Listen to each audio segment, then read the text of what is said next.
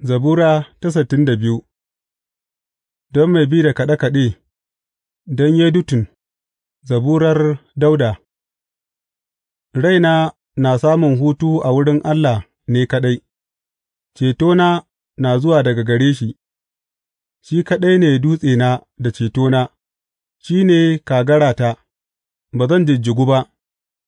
Har yaushe za ku tasar wa mutum guda?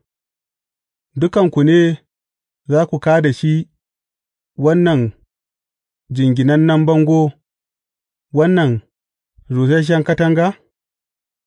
Sun kintsa sosai su tumɓuke shi daga matsayinsa mai martaba; suna jin daɗin yin ƙarairayi, sukan sa wa mutum albarka da bakinsu, amma a zuciyarsu la'antawa suke yi.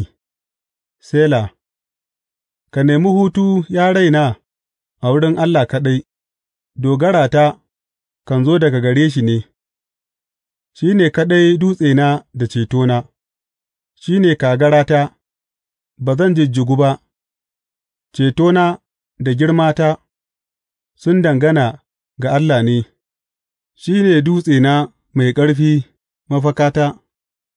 Ku dogara a gare shi a duk lokuta, ya mutane; ku faɗi albarkaci bakin zukatanku a gare shi, gama Allah ne mafakarmu.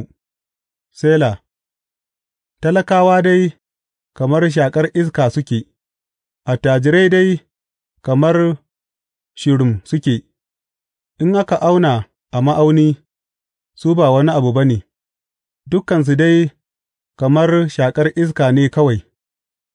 Kada ku dogara a kan ƙwace ko yin fariya a kayan sata; ko arzikinku ya ƙaru, kada ku sa zuciyarku a kansu. Abu guda Allah ya ce, Abubuwa biyu na ji, cewa kai, ya Allah, kake mai ƙarfi, kuma cewa kai, ya Ubangiji, mai ƙauna ne, tabbatacce za ka sāka wa kowane mutum bisa ga abin da ya yi.